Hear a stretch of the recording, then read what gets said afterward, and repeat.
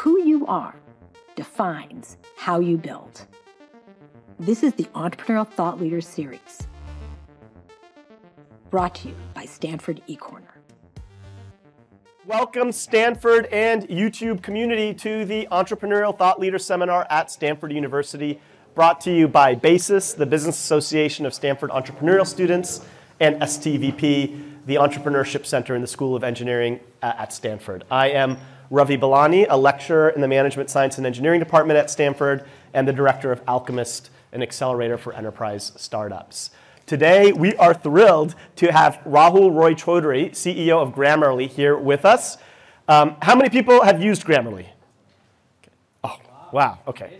So it almost needs no introduction. How many people have used Chrome? Yeah, Google Chrome. Okay, well, if you like either of those products and many more, the man behind them is our guest speaker tonight, Rahul. So Rahul is the current CEO of Grammarly and used to be the global head of product of Grammarly. He's coming to the CEO position from a deep product background. And Grammarly, as you guys all know, and it needs no introduction, is an AI and NLP-driven writing enhancement tool whose mission is to make all lives better by improving communication across people.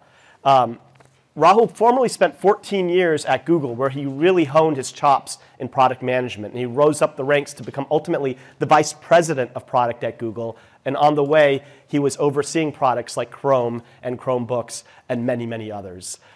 He's a grad of Stanford's from the business school. He got his MBA from the Stanford Business School. And before that, he was also going to get a PhD in AI. So he's been immersed in computer science and AI before AI was cool, when sometimes people called it AAI, artificial intelligence, way back when. And now it's become this reality that we see. But Rahul was originally getting a PhD from Columbia, and he dropped out with a master's because he was called to have impact in the world and to leave the safe realms of academia to actually create product. Before that, he also got a bachelor's degree in math from Hamilton College. And so today we're going to have a discussion about all things, but centered also around AI and this powerful wave of AI that's ushering into all of you. And then we're going to have an interactive conversation. So prepare, think about all of your questions, everything that's fair game. And please join me in welcoming Rahul to ETL. Thank you. Thanks, Ravi. Appreciate it. Hey, everyone. Great to be back on campus. Wow, this is so awesome. I want to talk to you about the future of AI. But before I do that, let me ask you all a really, really important question. What do you call an AI that has learned how to take a picture of itself? Anyone? You call it selfie-aware. Get it?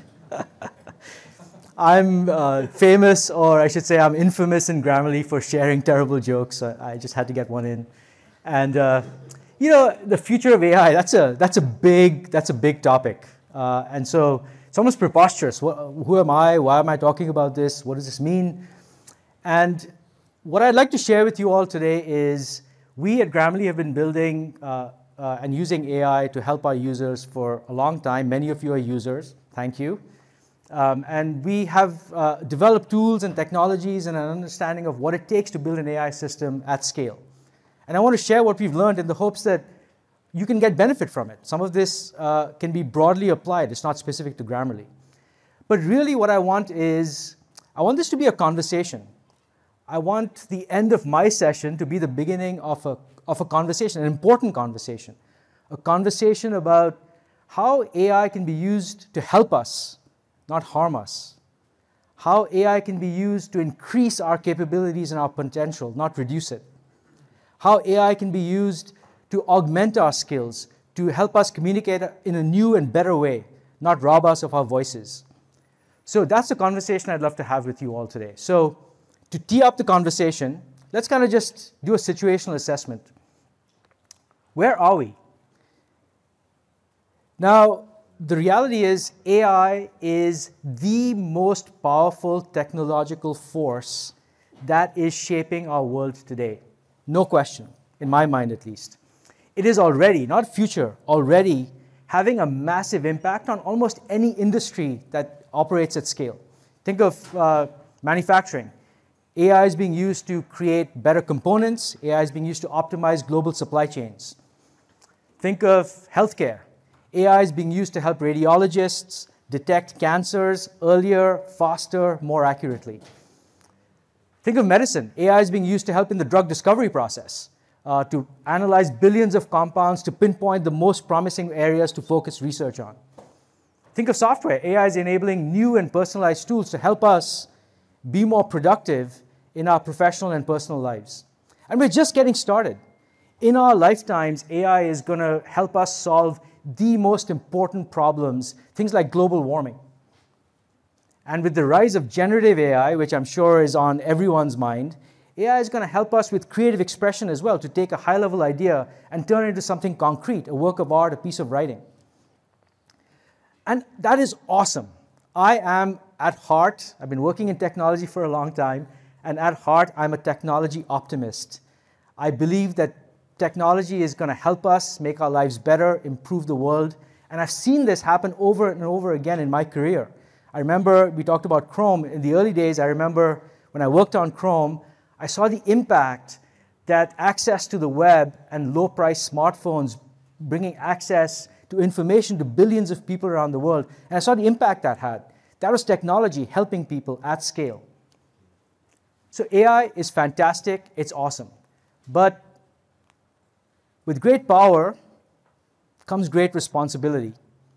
And AI can also cause real harms, either by design or just as an accidental byproduct. Not intentional, but it just happened accidentally as a consequence of the technology being very powerful.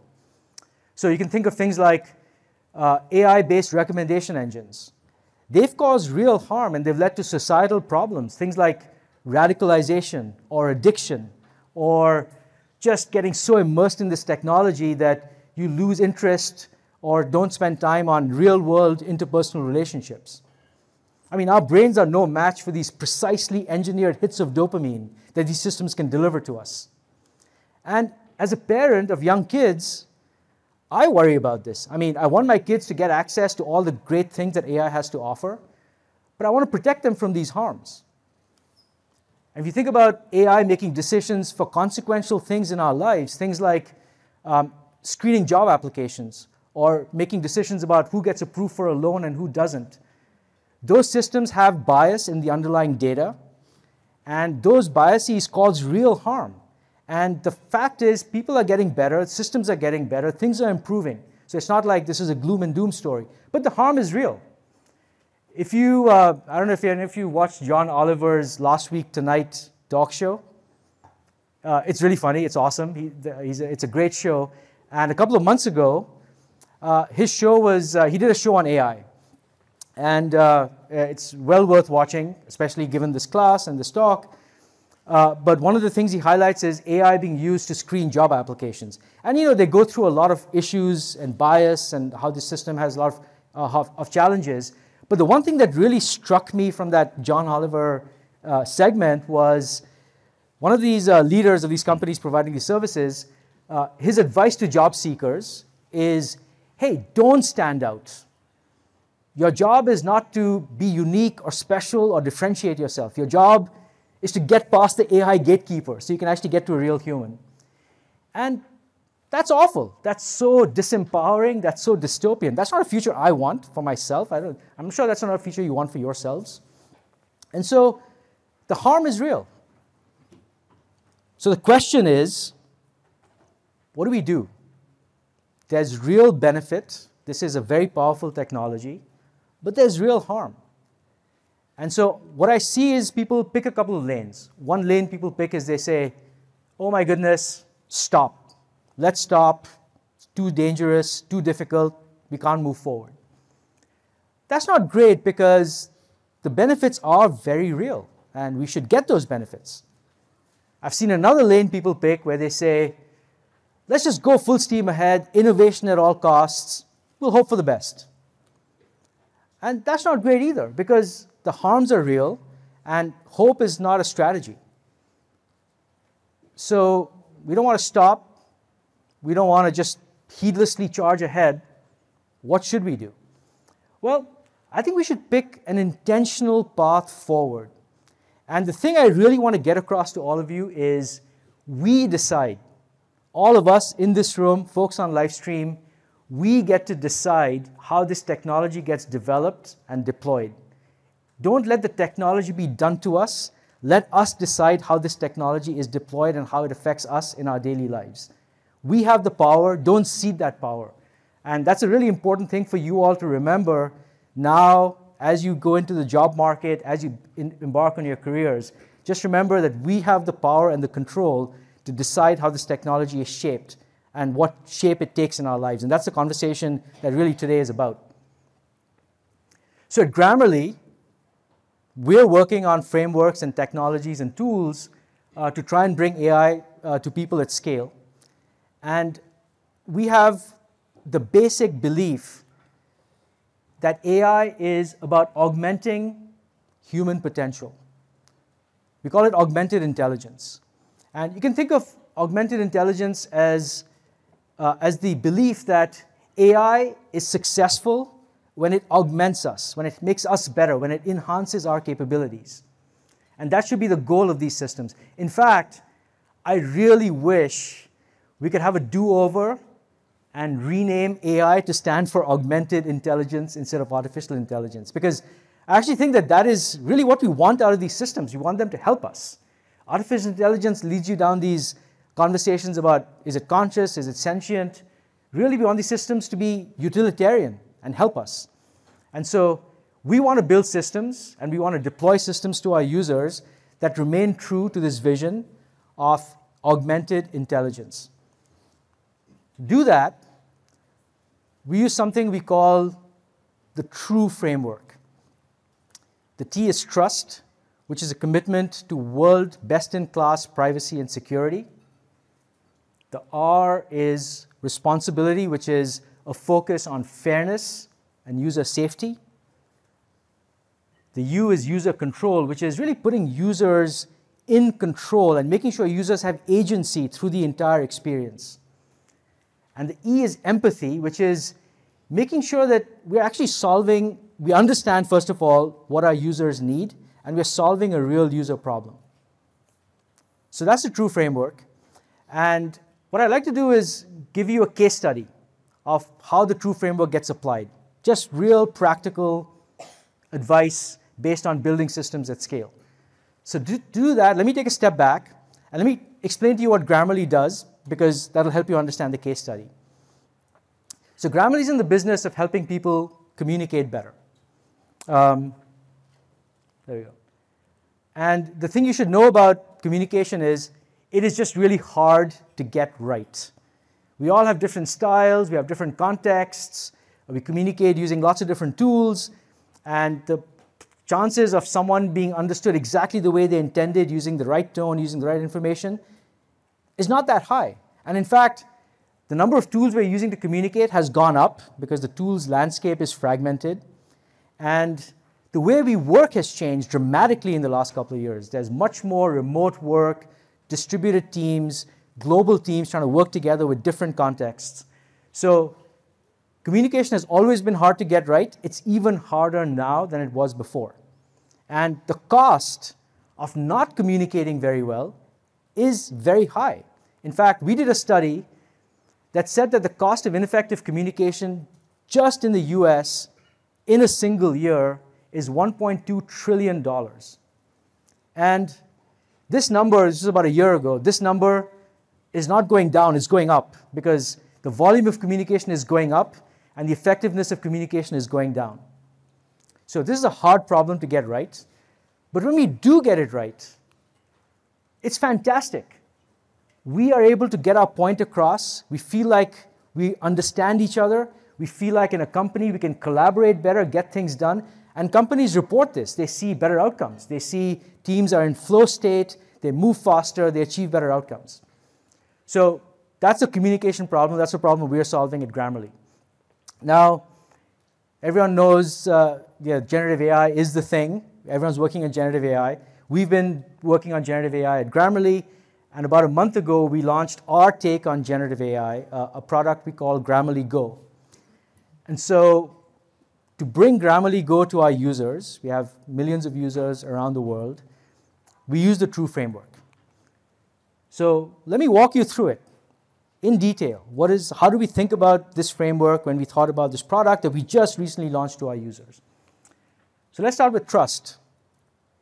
Trust is about making sure that you understand what users' expectations are around their data. These are questions like, well, what data are you collecting? These are questions like, well, what are you doing with the data? How long are you keeping it for? And really at the root of all of these questions, I think, is an underlying question of, hey, what are your incentives? And are your incentives and my incentives, are they aligned or not?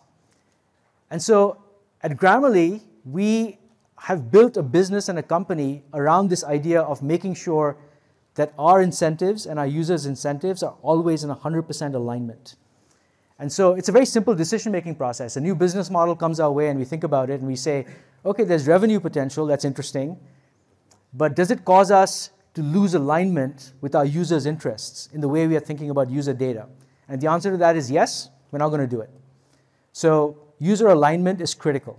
That's really the root of privacy, is understanding alignment. If privacy is about alignment and what are you going to do with user data, security is about keeping that data safe from harm, from misuse. And at Grammarly, we've invested a lot in security over the years. We have the whole alphabet soup of certifications, SOC 2, HIPAA, CCPA, you name it, we've got it. And these things don't happen quickly. They take a long time and take a lot of investment to do. And it's hard to bolt on after the fact. And now with new technologies, like large language models, new threat vectors emerge. And the full landscape of threat models for something like a large language model isn't fully understood. And so the best way to approach that uncertainty is to really have a multi-layered security story. You're not just relying on one thing to work well, you're relying on multiple things working together, having this portfolio approach, things like a bug bounty program, or things like having a red team. The concept of a red team is you have a team, we have this team at Grammarly, and their job is to proactively find vulnerabilities in your systems so that we find them and fix them before an outside hacker does. And so really investing in this portfolio of security approaches is the right way to deal with a new piece of technology. The thing I just want to kind of give you as a takeaway for this whole trust idea is it is very hard to earn, it's very easy to lose, and it's very hard to bolt on after the fact. So as you embark on your careers and you think about all the cool apps and businesses and technologies you're going to build, keep trust in mind, because trust needs to be the foundation of everything else you do, because we need to earn and strengthen that trust as the foundation. It's going to be very hard to scale a successful company without that basic foundation in place. So that's trust. So with Grammarly Go, we applied this framework, these technologies, all of our investments. They helped us launch Grammarly Go, keeping our trust posture intact with our users. Responsibility is about making sure that we are focused on fairness, we are focused on user safety, and there's a lot of technical work to be done here, things like evaluating and making sure you have very high quality training data for your ML models, making sure that data is free from bias, making sure you can do things like track and find sensitive text, like hate speech.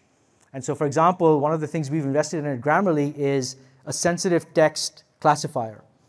And so you can think of a large language model generating text, and when our classifier catches that text and says, hey, that's sensitive text, we can then take some appropriate action. For example, we can say, well, if a user sees this text, it's not going to be a great experience for them, so let's just not show them this text.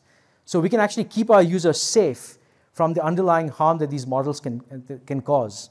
And so we invest in these technologies, and I would highly encourage everyone thinking about building AI at scale to really think deeply about how to do this well.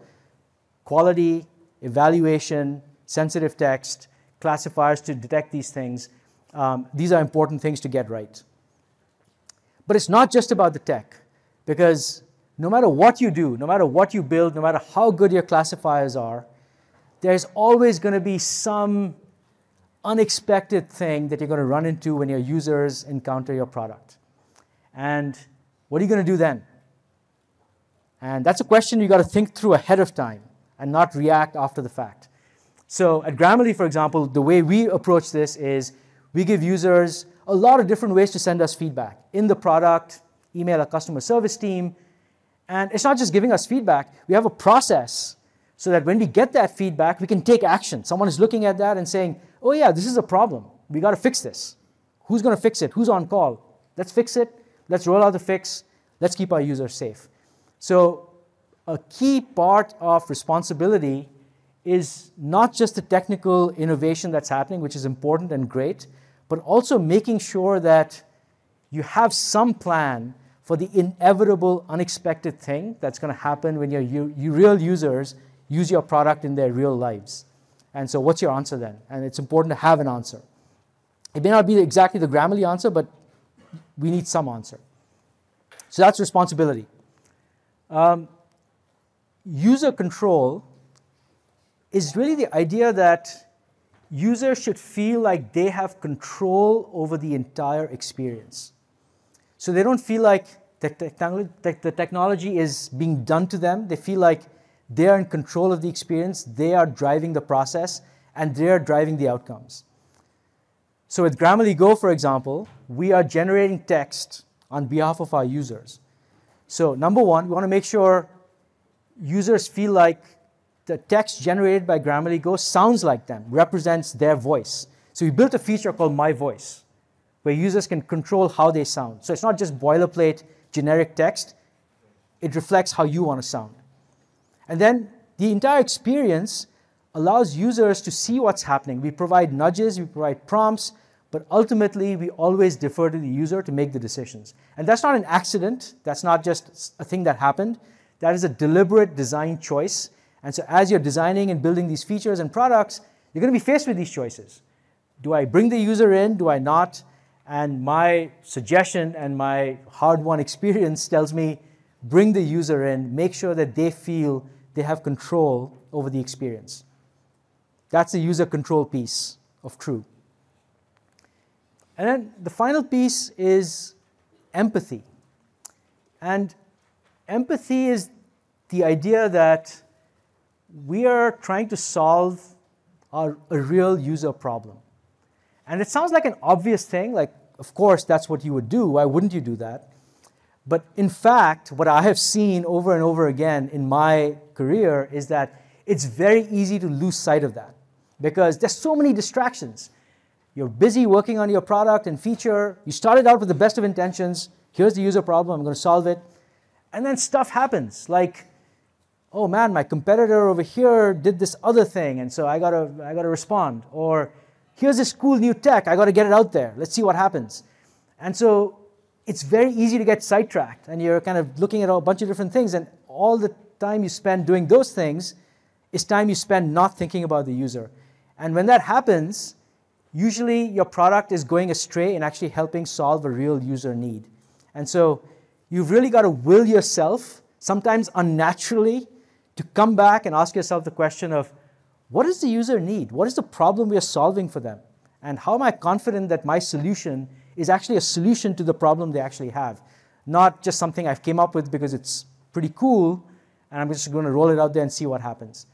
So empathy is something that is really important to keep bringing back to the conversation as you build and deploy these systems.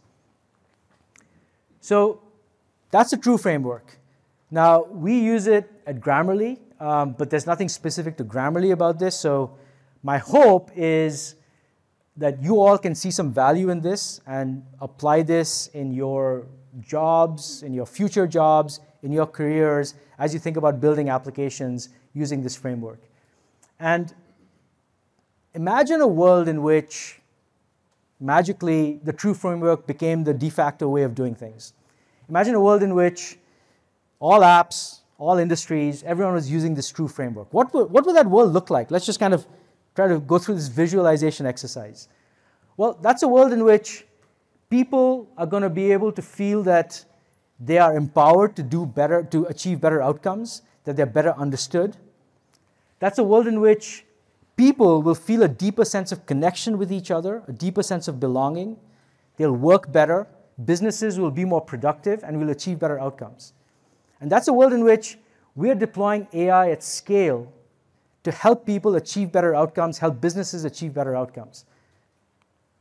And that sounds like an awesome world. That's the world I want. That's how we get the promise of AI that we talked about in the beginning, without all of the issues that come along with it if we don't think about it methodically and intentionally. So remember, we have the power, we have the control, we decide how this technology gets deployed and built. You all are leaders in tech, or future leaders in tech.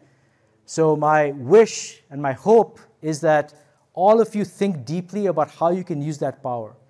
And my request is, please commit to using that power to build AI that augments human potential, that makes humans do better work, to improve our potential, our capabilities, to give us superpowers.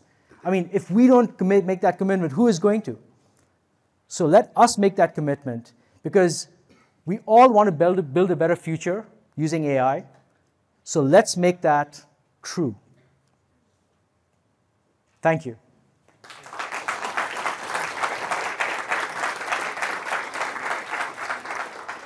Let me ask one or two questions before we go to the students. First of all, thank you, Rahul, for providing that framework. It's fantastic to actually have something actionable when thinking about generative AI. Excellent. Not everybody is as empathetic as as Grammarly is. Do you think that having frameworks themselves are sufficient, or what's your position on government regulation? Do you think government regulation, do you invite that or disinvite that? I think my take on government regulation is, it's an important conversation. As I said in the beginning, it's an important conversation. So I'm very glad that the conversation is happening, first and foremost, because it's critically important. I think government regulation for a technology this powerful is needed and welcome. But really, I would say that all of us as leaders in the technology field, as future leaders in the technology field, we should be taking an approach to responsibility that is forward-looking. So if I'm doing everything right, when there is regulation and there's clear guidance, I'm already doing those things and more, because I've actually thought deeply about how I deploy these systems at scale responsibly, not because of regulation, because it's the right thing to do for our users.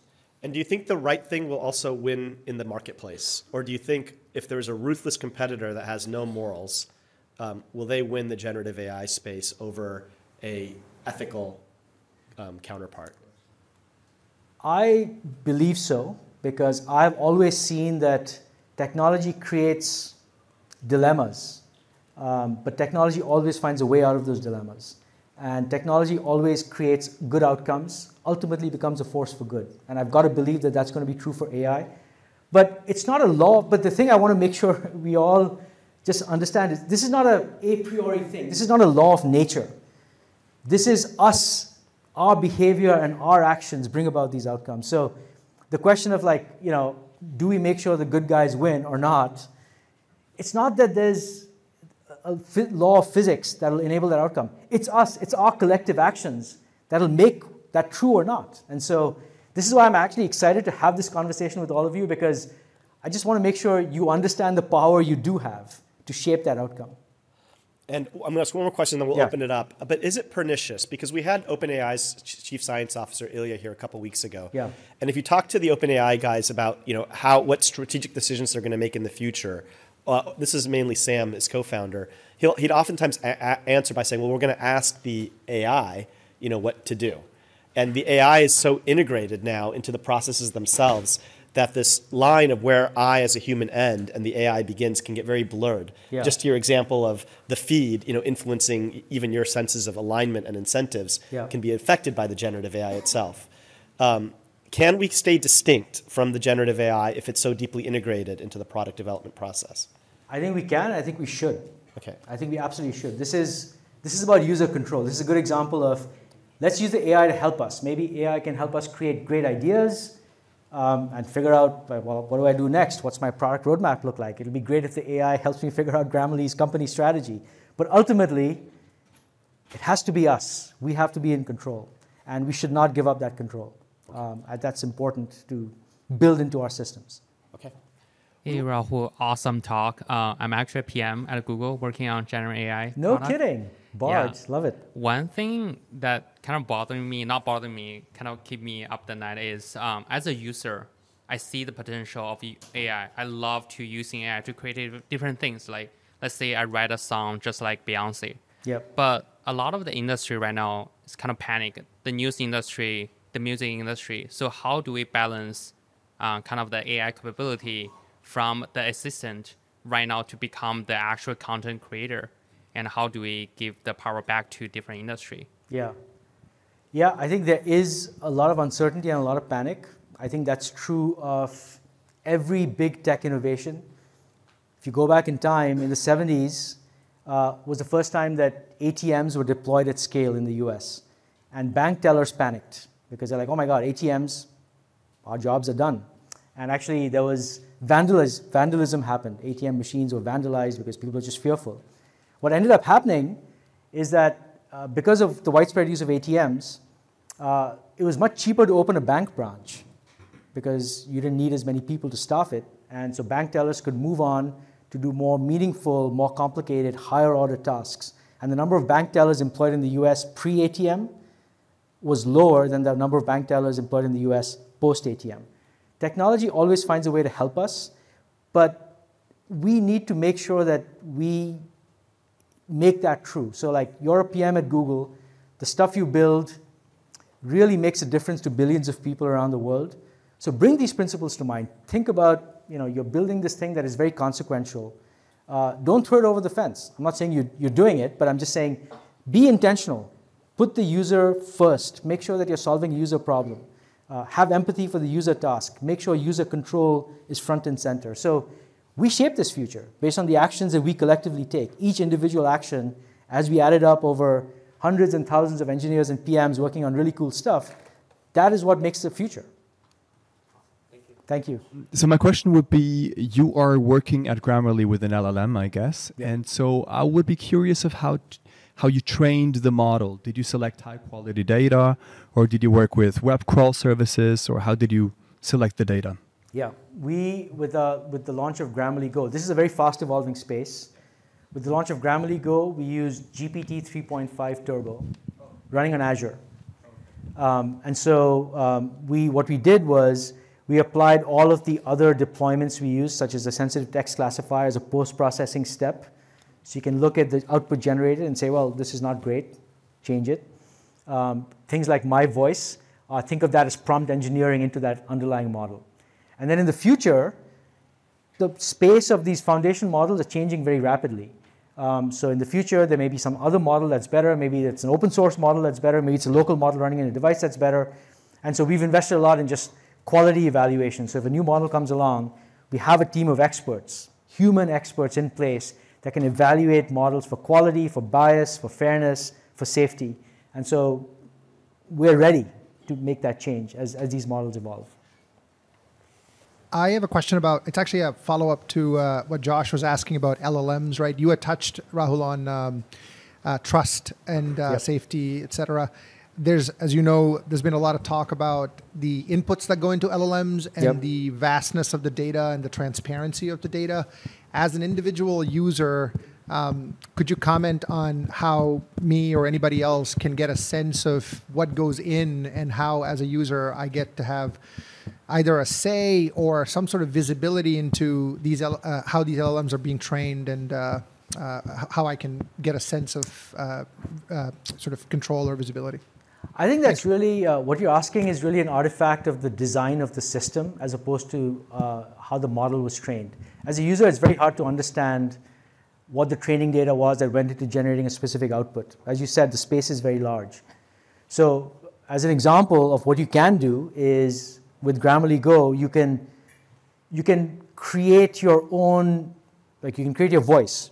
You can say, this is how I want to sound, this is my voice. And so the product experience enables you to control what goes in, what comes out. So my feeling is the way that you solve this user conundrum of there's so much complexity, how do I explain to a user what this complexity is really through very thoughtful design, where the user, goes back to user control. And that it's really important that users feel like they understand and have a voice in shaping that experience. My question is like, there's some extent that AI can do certain things, but there's some, like, right now, at least we're still figuring out how can it make the AI to be as close to a human coach as possible to give people like real-time feedback and coaching in the context. I'm curious, like from your own experience and research, like what can the AI do in terms of improving communication? What are the things that cannot do yet? And where do you see like how it's going to evolve over the years? Yeah, good question. I use AI. I use Grammarly Go in my day-to-day life. One of the things that I find very useful is there's a feature called Quick Reply. So I get an email. I get a ton of email every day, and maybe there's an email from someone saying, "Hey, I'd like to meet to discuss some topic." And so what Grammarly Go does is understands the email, understands the intent of the email, and gives me some choices on how to respond. Like, yes, accept, suggest some times, or politely decline. And it generates an email for me that's kind of a pro forma email, but it does it with full context in my voice. And it generates an email that I actually feel happy and proud to send, as opposed to like just a generic piece of boilerplate text that sounds robotic. And I use that a lot. And it's a huge productivity hack for me. And it just helps me in my day-to-day work. There are many things that LLMs can't do yet, but honestly, the space is changing so quickly. Building a model of the world, reasoning skills, they all seem to be emergent properties as these models get bigger. And it seems somewhat, I'm not a researcher in the field, but it does seem a bit of a mystery at what properties emerge from each next generation of model. And I don't know if anyone has really understood that, so we'll learn. And the last 6 months have been insane. I mean, just think about it. 6 months ago, maybe you folks are an exception, but most people had no idea what an LLM was. It's like just suddenly it just took over the world in 6 months. It's crazy, right? It's happened so quickly. So how this proceeds over the next 6 months, 12 months, 24 months, I'm not quite sure. I think we're just going to have to see.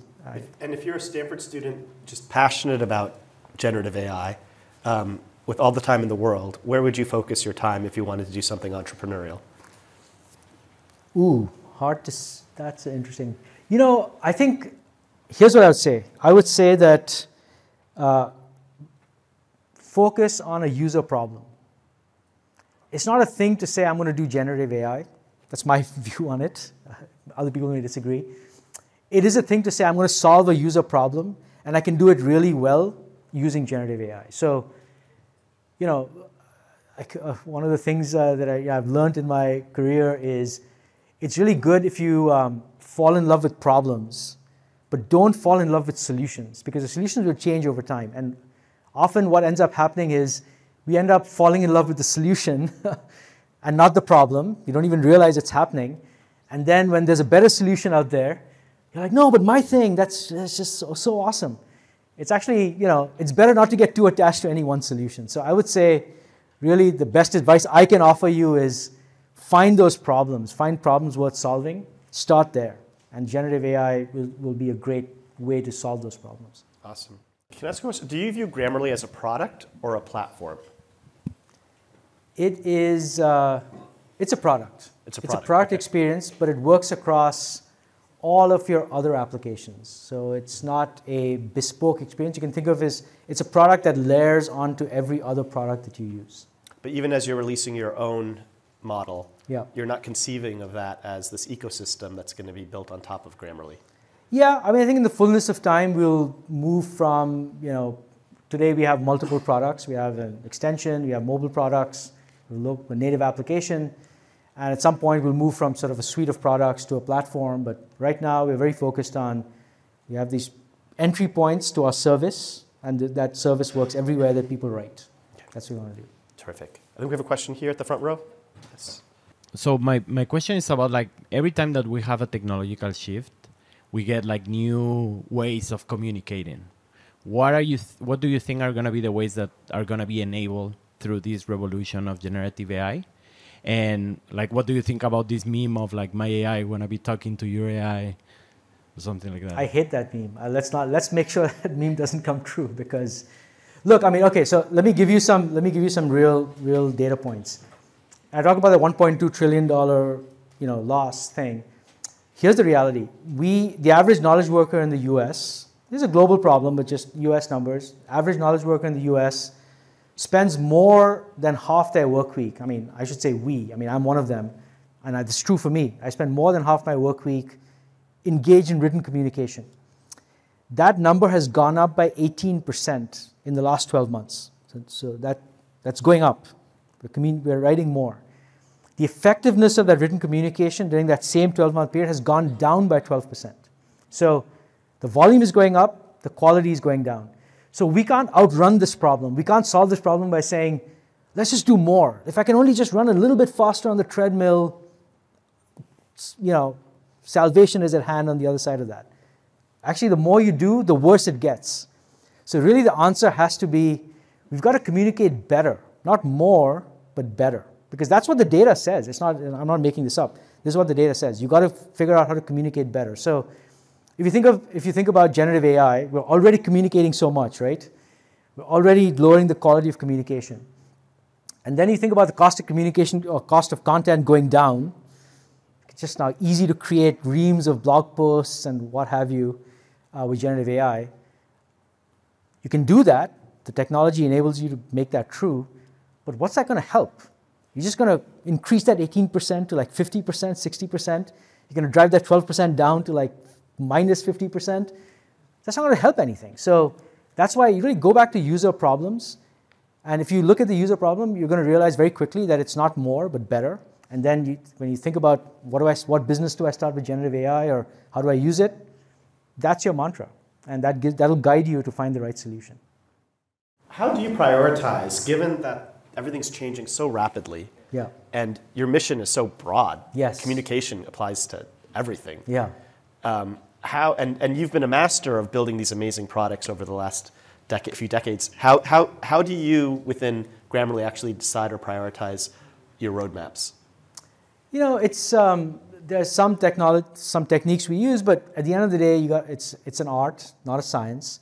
So there's some things you could figure out, like what are the user problems you're solving? Why are these the most important user problems? What data do we have to back it up? We talk to users, we conduct interviews. So there's a lot of kind of input coming in to help us understand the problem space. Then there's things like, well, what's the privacy story?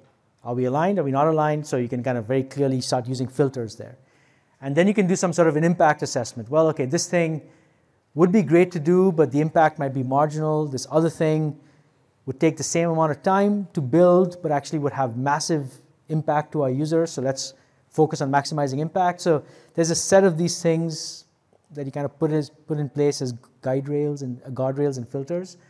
But at the end of the day, there's judgment, and there's teams spend many hours inside Grammarly, inside Google, inside every company, really debating and discussing and arguing about the roadmaps and priorities. And maybe at some point AI will just tell us what to do, but right now it's really something we have to really engage in a lot of debate and discussion on.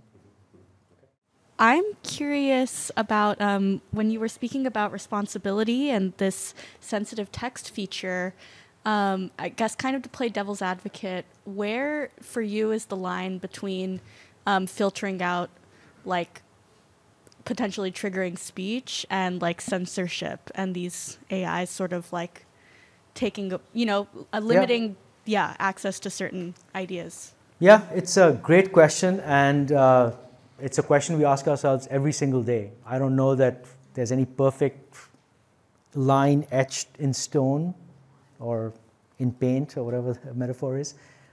We have a team of linguists. They are tracking and studying authoritative sources of what constitutes different kinds of bias, hate speech. We try to assemble from a set of these sources sort of rules of the road. What is the thinking around this? What's the research? What's the scholarship? And how can we apply that in a meaningful way in the product? And that changes, right? So there's not like you do it and you say, okay, check the box, I'm done. There's a constant evaluation. When COVID became prevalent, one of the things that was new was lots of biased ways to refer to COVID. And that became a thing. And so Grammarly's sensitive text classifier caught those things and was able to suggest to users, I mean, at the end of the day, we can't write for you, but we will suggest to you that, hey, the thing you're writing is actually considered pretty biased as a way to refer to this virus. And so maybe you should consider this, and here's why, and you should consider this other thing. So this is a thing that keeps changing and adapting, and we are trying to be as close to current as we can.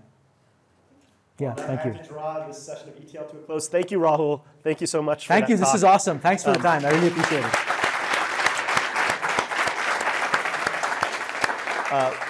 Next week, we're going to be closing out the year with Josh Wolf, who's the managing director of Lux Capital. So we'll have a venture capitalist in for the final talk. Wow. And as you guys all know, you can find this talk and others on the eCorner YouTube channel, or this and other talks are also at ecorner.stanford.edu. So thank you guys for coming to this week's ETL. Awesome. The Entrepreneurial Thought Leader Series is a Stanford eCorner original production. The stories and lessons on Stanford eCorner are designed to help you find the courage and clarity to see and seize opportunities. To learn more, please visit us at ecorner.stanford.edu.